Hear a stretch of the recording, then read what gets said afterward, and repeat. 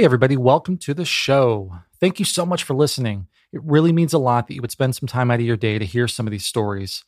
We've got a learning mindset here at SCP, and we even take that approach with this show. So we've tried a lot of new things over the past year to see what works best and what doesn't.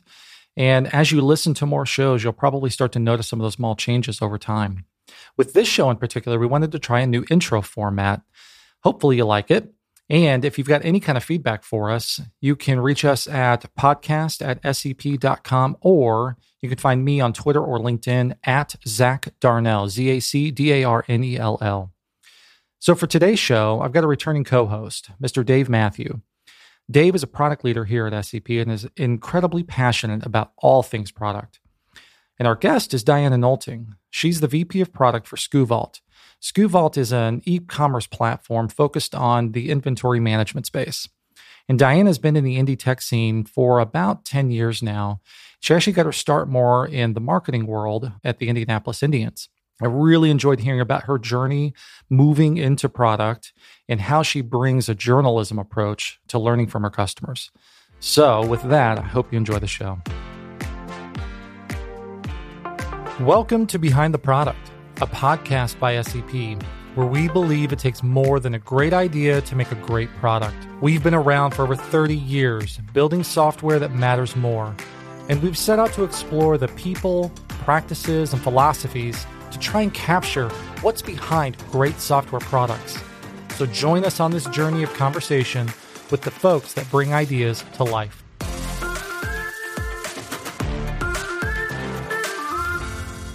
My name is Diana Nolting. I'm currently VP of Product at a company called SkuVault. We're a Louisville-based SaaS company, and we serve e-commerce retailers. Specifically, we help them track everything that they sell, everywhere they sell it. So multi-channel e-commerce retailers, we help them build trust with their buyers by having better transparency of what they have to sell, where they have to sell it. And my background getting into product, I feel like people either fall into product or fight their way in. I was a fighter. I fought my way in. My background originally is I went to journalism school. So got really good at asking questions and trying to understand the story behind what people were telling you. So that's a really great fit for product. As we kind of worked through this, went into sports marketing for several years, right when technology was getting big. So social media was getting big. Started to love the technology side so much, wanted to get into that. So I moved into cloud. And when I started working at Blue Lock, which was a cloud company at the time, I kind of shook their hand and said, okay, I don't know anything about cloud. And they said, neither does anyone buying us. So that's why we need you to come tell us what this is and what they can do with it. So got to just understand and listen and learn. And that's the first time I really learned what product was and really wanted to start to get into it. And at the time, a lot of people were saying, you have to be a coder to get into product. I wasn't. So a lot of people saying, well, just don't worry about that, right? Just stay in your lane. And so I spent nights and weekends studying technology so I could understand it better so that I could get into the role, and went from marketing to product management. And it's just taken off from there. So. Oh, I love that you kind of described that falling into or fighting. That's what I tend to see. Yeah, I tend to see that. Yeah. And it's just some people get picked and others really have to fight and prove their way in. But when I kind of look back on growing up, there's those brand defining moments. And I remember when I was 7 and 8, I wrote letters to the American Girl company telling them to expand their product lines. Wow. And they would very politely send me back a letter saying they have people who come up with how they should come up with their paper doll lines. But hindsight's 2020. So had I have known, cool. I might have tried to go straight into product, but it took a while for me to find out what this was, a perfect merging of all the skill sets and things that I love to do. Okay. So we haven't even talked about this. You just opened up a whole line of questioning for me. First of all, I'm a little intimidated that you have a journalism background, and I feel like I'm about to get graded on how good of an interviewer I am here, even though I'm not a journalist. Not at all. We're going to have fun here. Not at all, I hope. It's all about the conversation. That's right. People to open up, right? Yes. So that's what you do here. So you fought your way into product management. I kind of want to kick into, what did you learn through that? And how do you think that compares to other people that you are maybe peers with now that kind of fell in? Yeah, I think ultimately success in product that I've seen has to do with curiosity and really seeking to disprove what you think you already know. If you have that innate ability and mindset, then that really helps you try to keep learning. And that's ultimately part of it. So part of trying to fight my way into product was learning every other aspect of the business and trying to understand how that fits together and what that looks like. So I think so long as somebody who's picked and plucked into product management has that curiosity and willingness to learn, what does finance care about? What does marketing care about? But ultimately, what does our customers' finance team care about? And what does our customers' sales team care about? Because that's how you help to get the story behind the story a little bit as well. I love that. So, okay. So looking back over a little bit of your career, so you've led product at companies like Anvil, 120 Water, most recently here, SkuVault. SkuVault, yep. There we go. Yep. When you walk in kind of day one, how do you kind of maybe, I don't know, assess isn't the right word, but figure out kind of how to lead that product development group? Like, how do you build a strategy around that? Yeah, absolutely. The first thing I try to do is the same thing that any product person would try to do, is just understand the context of the problem, not just the problem in isolation, but what's the context that we're trying to solve for, and what are all the pieces that come into that. When you're looking at leading a team versus just a feature or a product line, I think that has to do with where does the company want to go, and who are we trying to serve today, and who are we trying to serve in the future, and how might that change, and what are we really trying to accomplish as a business. So spend a lot of time trying to understand the business itself and all the other leaders. And at the case of Anvil, I joined as employee number 3. We were still working on paper, so there wasn't a lot of history. There was some good problems that we were founded to solve, but that's different than coming into SkuVault, which has been around for 10 years. Yeah. So there's a lot to understand about the transition and really what's changed over the years, and how has what they've incentivized and motivated, and how has their client base changed over the years. So trying to just really understand the problem, what's working well. That's one of the questions I always try to understand is, what should we not touch right now? What's working really well? And what are the things that we can make an impact on? Digital transformation is a buzzword, but it's really about understanding how can we work together to build these cross-functional teams, to find little successes and build on those and start to motivate people in different ways.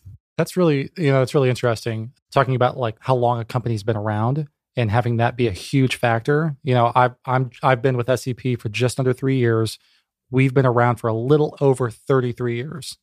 And so much must have changed in that time. A decades lot, and right? Decades, yeah. And it's in the back of my mind half the time, it's okay, how can maybe I suggest something that might be different or maybe new, although there's not much original thought. So I don't know that I can really claim new anymore, but while honoring and understanding where we came from. You feel like you kind of had a similar balance to strike? Absolutely. And because there's so much too that comes along with bringing new people in, and it's a new blend, right, of a recipe as we bring that together. And I think, you mentioned there's nothing new. That's very true, but I think it's also about different adjacencies. So when cloud was just coming out, and we studied a lot of the banking industry, because people used to have to trust their money to institutions, just like they had to trust their data to the cloud for the first time. So how can we learn from the banking industry for the cloud? And that's what we look at a lot right now. These shouldn't be new problems, but there's also not a way to copy paste to find the solution. So let's bring that in. And I think that's why a lot of value comes from having different experiences and backgrounds as well. I could go, we could talk about this for hours. I feel like, do you feel like it's challenging, or maybe I'll ask you just how do you typically try to align, I'll say product strategy to business strategy? That tends to be very messy and hard. How do you kind of go about that? Yeah, absolutely. It's messy and I think exciting. That's probably why I like being in product. Yeah. Not everybody does though. So you've got to find the right ways to have those conversations, because it does take the same way I look at product, saying, how do we continue to disprove what we think we know, or continue to validate it again and again in an iterative fashion. It's hard to do with business strategy because we like to say, but we've solved it, right? Like, this is what we're going to do, and nothing should change, but everything changes around you. So it's continuing to have those conversations and work with people in the way they want to have those conversations. So some leaders, a stack rank might be the right way to go. Other leaders, it's about, okay, help me understand, if we were to do this, let's put it on paper. Now let's understand the impact that might make. But it has to be 100% cross-functional. Anytime we've tried to do it without that, there's something breaks along the way, right? Because you have to have everybody. It's one boat we're rowing. It's not a fleet of boats. We say that a lot. So if somebody's dragging their oar on one side, this is a problem for all of us. It's not, well, we can lose a boat along the way. Yeah. So my team's going to laugh if they hear this, because I say this like once a week. It's one boat and we're all rowing together. So let's help everybody row faster and understand which island we're going to. Because if we all think we're going to a different island, we're just going to go in circles. So yeah. Oh, I love the analogies. The visuals always help me. I speak in analogies, so it helps me. That's the product way. As a visual learner, it helps me. Yep.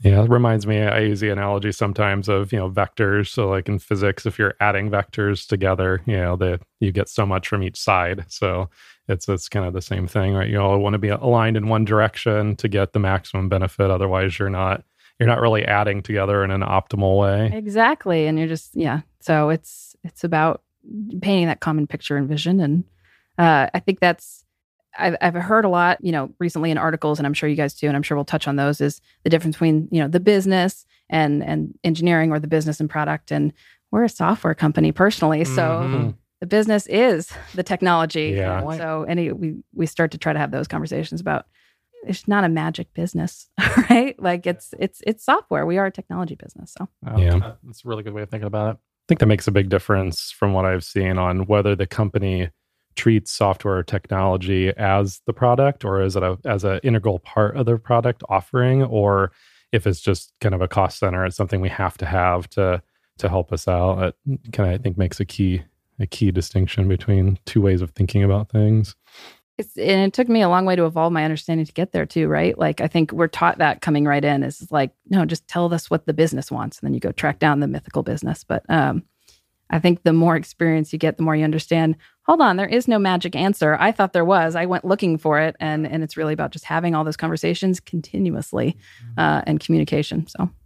So you touched a little bit on kind of the larger community, maybe some of the trends that are kind of emerging around product. Product thinking is a hot topic, I feel like, these days.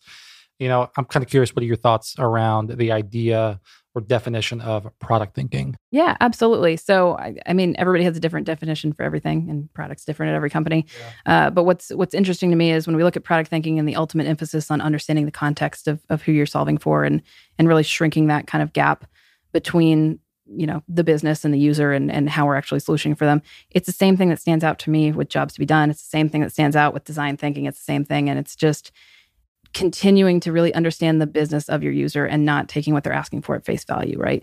Particularly if you're building for ongoing software and you're truly trying to build for, if Netflix called me and asked me what to build, it would probably not look very much like what they've built, but I love it and I'm going to use it all the time because they've built that in a scalable way, which is different than custom software development, which has its absolute place, but those are different things and we have to recognize that. So I think what stands out to me about product thinking is just that continued emphasis on, do you understand the pain that the person that is solving for? Because they probably don't know how to ask for that.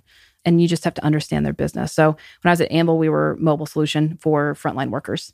They're not typically thought of as the most, they're not given the best software. They're not given the best devices. They're just kind of given enterprise software and they have to use that. So we were designing the software for mobile apps. We were designing it for mobile devices, which they didn't have yet. And as we were kind of walking through, they said, you have to put it on a laptop. You have to put it on these giant 30-pound laptops. This is the only way it can work.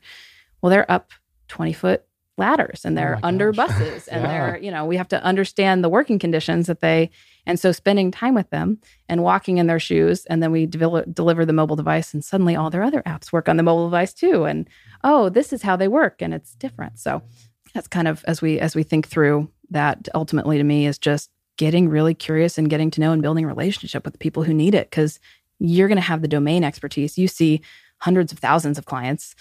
They know their world really well. Yeah. So understand how we can solve problems that they may not see because they didn't know there was a way to do it better. But we can find those and help them solve that. I've had customers and clients over the years kind of have this, it's like the I'll know it when I see it feeling of need. I have tried a number of things over the years. I've read about it. It's always, kind of a gnarly problem to solve of helping to fill in the puzzle pieces over time before they finally get to this, oh, yes, this is what I meant. How have you kind of worked through some of that? Iteration, just continuous, like what's a problem we can solve together and how can we learn from that? Because we're probably not going to get it right. So I think it's again, something that happens over time to come to the table and say, I want us to fail. The faster we fail, I'm thrilled. That's the goal, which is very up against, I think, how other people are like, what do you mean you want to build it to fail? Well, that means we're going to learn faster. So I don't want to ship something that could hurt people, but I want to find the right place where we can test and iterate and the right people to test it with so that we can learn from that so that we can ship the next thing better and we can ship the next thing better and better. So I think that's about really just testing and continuing taking the feedback and not throwing things over the wall. And ultimately everybody should be happy with more context and more understanding because we can only know what we know, and it might be right today. And I'm sure whatever was developed and launched in February of 2020 probably is a very different set of context than we're all at today. So we learned from that, and we have to adjust to the conditions that are in front of us. Something that's kind of percolating my brain as you've been talking so far, this idea that there's not some magical business sitting somewhere on a cloud that you have to go seek out, and some of the maybe recent publications around product thinking and this right mindset across the company. And oftentimes I feel like there's tension between user testing, validation in the market, and business demands for, no, we just need to deliver these things. I know these things are right, and they're based on a lot of assumptions. Like, can you talk a little bit about how you tackle some of the, I don't know, I feel like that's more influence and people issues around making great products? Yeah, absolutely. And one of the things that we're trying to do, because the company's been around 10 years at SKUVault, and we have incredibly talented people who have a lot of great ideas and a lot of great understanding of the market, is building a culture of experimentation and testing. And really saying, I love that idea. You live with our clients every day. Let's test it. Let's ask them what they think. Let's validate that. We're not coming to them with a blank piece of paper, but let's validate that and then say, who is that the right fit for? Because it may be different, right, across the board. So I think trying to build that culture of testing and experimentation isn't necessarily natural to a lot of risk-averse businesses, particularly those who have been around a long time. If you've been around a long time, you probably are. You've built those mechanisms to help your business stay afloat. So continuing to build that culture of testing and experimentation, and how will we know if we're doing well? And how will we know if we should double down? Because that's a question too, right? Like maybe this is going better than we thought, and we should double the resources that we're applying to it. If you don't know that, then you're going to fail a different way than you would otherwise. Then, okay, maybe we pivot because this was not what we thought it was, or something has changed.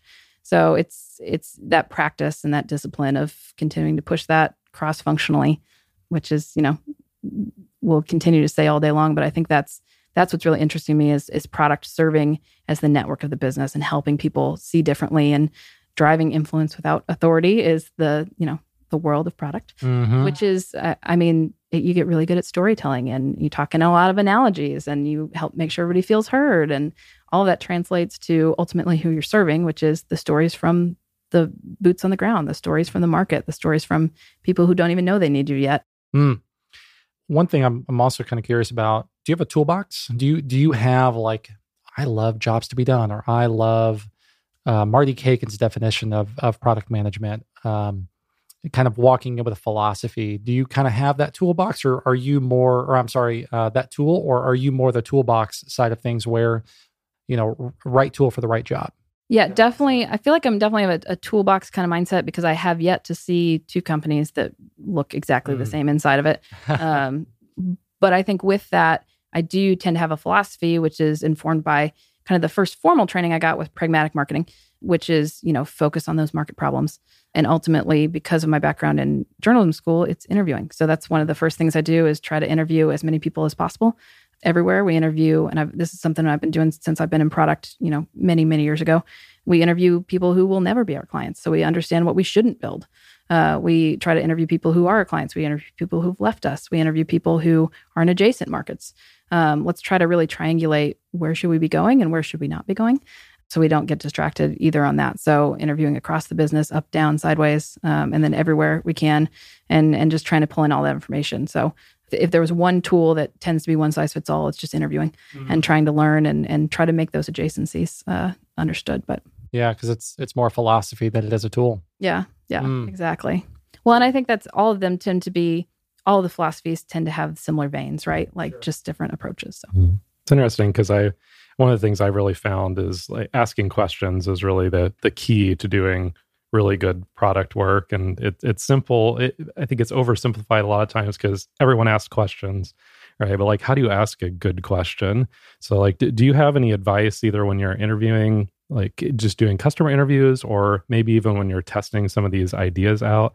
How do you ask good questions to get past the surface level? Like, yeah, that looks good. Yeah, I would use that. Like, do you have any kind of a tactic or toolbox you use from your journalism background to help with that? Yeah, I think there's a couple things you can make sure you do, which one thing that I've fallen short of sometimes is like making sure I have enough time to clear my head and not rush through it, and time enough after to let the conversation flow naturally, which is always important.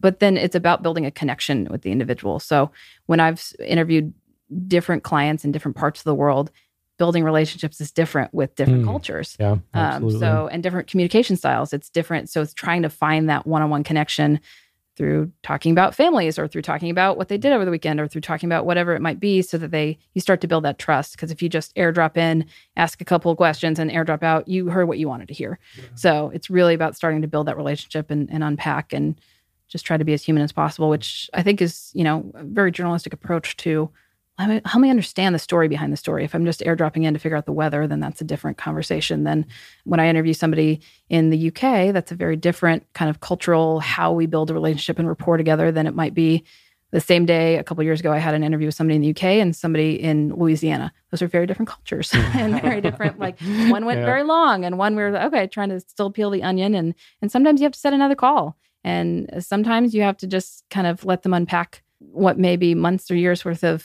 baggage and feedback before you can get to the next piece. So it's about treating each one as an individual conversation, and trying to go from there.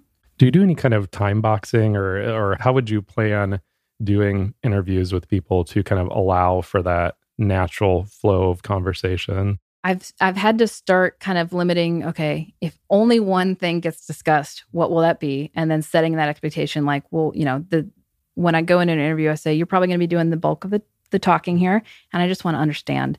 And especially if we were interviewing, frontline workers who aren't used to having this level of access to the software developers, they would say things like, well, you guys are smarter than I, so you can solve it. I said, no, and this, you guys are smarter because you do the job every single day. So help me understand, show me, like walk me through it, and I'm just here to learn.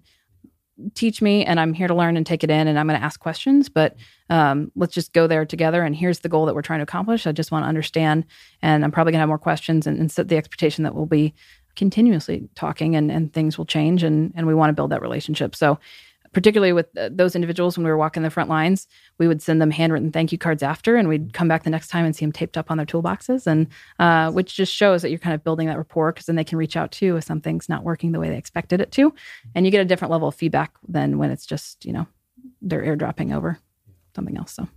So one thing I know that you're very much involved in, and going back to the falling versus fighting in, you kind of co-manage Product Tank. Is that a meetup? That's a meetup here in town, yes? Yeah, so Product Tank is a local meetup. It's in a lot of different cities. It's a group of local individuals who are product people who host free product meetups around the world. By Mind the Product is the group that sends them out. Yeah. Which is really great, because I think when we're looking at learning and how to get better, we don't have the domain expertise of product typically if we're only working in our company. So that was one of the best ways that I learned from product, is trying to get involved in communities of other people who are doing things differently.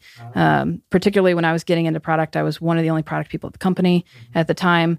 There wasn't a lot of females in product in the area either. I can probably name, the 10 or 20 at the time. So I joined a lot of coastal product groups, particularly for women in product, and tried to understand how they were solving different problems with their companies. And then Product Tank was another group that was starting up here from two individuals who, one of them is still helping run our group, and the other one moved to another city. But they just said, product can be a lonely job, and we want to bring all these product people together to help socialize, how have you solved this problem? What have you seen? Which I think is really great to build that community, because you'll only see the product perspective from the companies you've worked for. So that allows us to socialize and share ideas. And David and I have tried to bring some good conversations to the forefront and socialize what people want to talk about, and see what we can do, at least locally in the community. And we welcome anybody who's interested in product, wants to learn about product, and wants to be closer to product, and just have those conversations. Well, okay, I'm gonna kind of pose this to both of you. Somebody that might be fighting their way into kind of a product role, what's the 101 level advice or book or person to follow that you guys would maybe point them towards?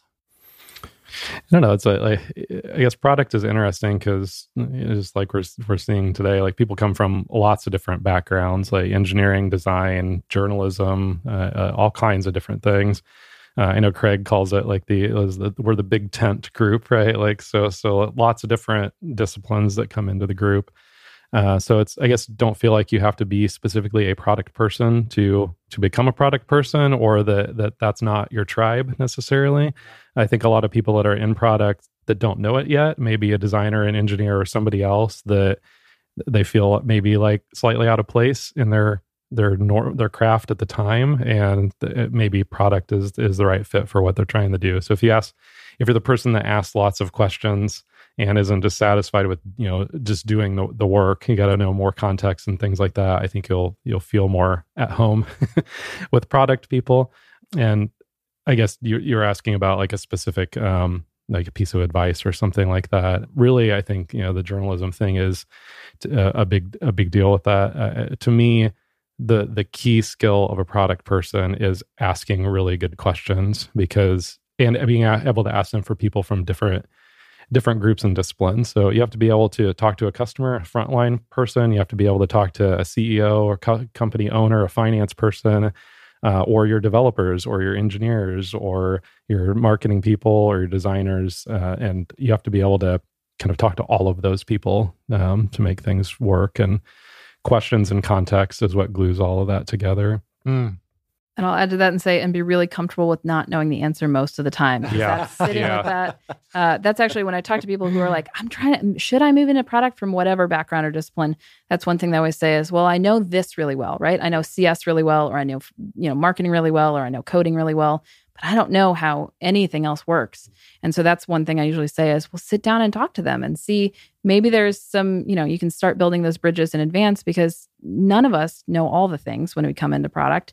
I came from a marketing background. I had to learn all the other things, and I'm still learning all the other things. And I think most product people, when I hire, I look for curiosity and a willingness to be wrong, and a willingness to try to find out if you're wrong and disprove that, because you might be right today. And it's entirely possible in 2 weeks, something has wildly changed and you'll not be. And if you take that for granted, then product's probably not the right fit for you if you don't like being right. And it's just more about that curiosity and the willingness to keep learning and keep asking questions and get to the fifth level of why, and then keep going. It reminds me of something we tell to our new hires when you first start at SCP. We tell people, like, as soon as you get stuck, talk to somebody. Like, don't sit there and spin your wheels trying to figure it out. Like, just ask, right? And it's the same thing when you're building things too. Like, don't try to get things perfect or have the perfect answer. Like, just ask, have the conversation, get to the story, because you're probably going to be wrong and you're probably going to learn something. So the sooner you ask the questions, the faster you're going to get to that learning. Exactly. And if you can get people telling stories, then that's the magic, right? Because there's so much wrapped in those stories, and you can get to so much further than just make it purple. Well, help me understand why. Tell me the story of why purple. So. Because it's a great color. I mean, there you go. Come on now. Okay, so I would like you to try to read your crystal ball. We can play with this for a second. Obviously, software has been growing and evolving. I almost want to say exponentially, but okay, maybe that's a little bit of a reach. Very, very quickly over the last 20 years. In the next 5 to 10, specifically in your tent of product, what do you think the next big thing or next evolution of product management, product thinking is going to come down? What do you think? Yeah, that's a great question. Man, if we did have that crystal ball. I know, right? The things that I see picking up, and I'm thrilled that they're picking up, is this cross-functional approach to serving our clients. So I hope that continues to double down. And I hope that the deeper we get involved in our clients' businesses, the better we are able to help them act as a partner to them and a coach to them in their time of need. Particularly, I think it's been a trend for a while that software should be serving the individual user and not just, well, that person bought it and they'll figure out how to use it. So the speed to usability, the speed to just building a partnership, I hope that those double down and go more. And just the coaching element, I think that's what I've been looking at for a little while and continue to look at as digital transformation continues throughout. Mm-hmm. It's really about working differently together. More so than anything else. And that has to be delivered through the software, which is hard. So I think hopefully that ability to coach individuals in their jobs and the ability to coach with technology differently is really where we're headed through a number of different things, right? We'll have better computing power because we continue to have better computing power. So we can deliver better, more tailored insights, and we can help them in different jobs. I love software that's built for people who don't traditionally sit at a desk, because I think we have to think about it differently and solve their problems differently and in a way that they're used to kind of bad software normally. So I love finding new ways to serve them in an approachable way, because I don't think that's always a given. So I hope that we get more approachable technologies for all individuals, not just those who sit with really giant screens at their desk all day long. True. Well, yeah, and you think about the last 18 months with this pandemic, I mean, that has opened up a huge number of opportunities in tech, and the way that we're going to continue to evolve through this, just working, doing our jobs day to day in a number of different industries. I'm kind of excited to see what new things. Can we just do hybrid meetings better? Please, somebody fix the AV. That's all I'm looking for. And communication better in different places and across the world and time zones and all that. I think I've been so lucky to have been at SKUVault for the 8 months that I've been here, and ideally, years and years going forward, because e-commerce has seen so much change over the past pandemic as well. And I think about even in my life when I see, family members who would not have been buying things online prior and now are personally adept at having a ship shopper go pick out exactly the orange that they want at the store. So it is changing how everybody communicates, and that software is being pushed in a different way. So I love when we can empower e-commerce businesses, particularly small businesses, to compete, because we see ourselves impacting local economies in different ways, which is really cool. And as connectivity gets better and we can really drive that forward, I think it's going to be cool. I think we're in a different place than we were in the past. And I think I'm excited to see where we can take it. Well, I appreciate you sharing some of these thoughts and insights with us. We'll see if your crystal ball reading is right. I'm pretty sure I'm interested in everybody else's right. crystal ball. Yeah, I'm interested to see what everybody else's predictions are too, because I'm sure a bunch of smart people you've had on the podcast, we can triangulate a future. I think we can. Maybe we can throw a little poll out and see if folks wouldn't mind sharing their crystal ball reading. We love our research, right? That's true. Let's see what that tells us we're headed. So yeah, I love it, Diana. Thank you so much for joining us. Dave, thank you for being a co-host, bud. Yeah. Thank you guys for having me. It's been a great conversation.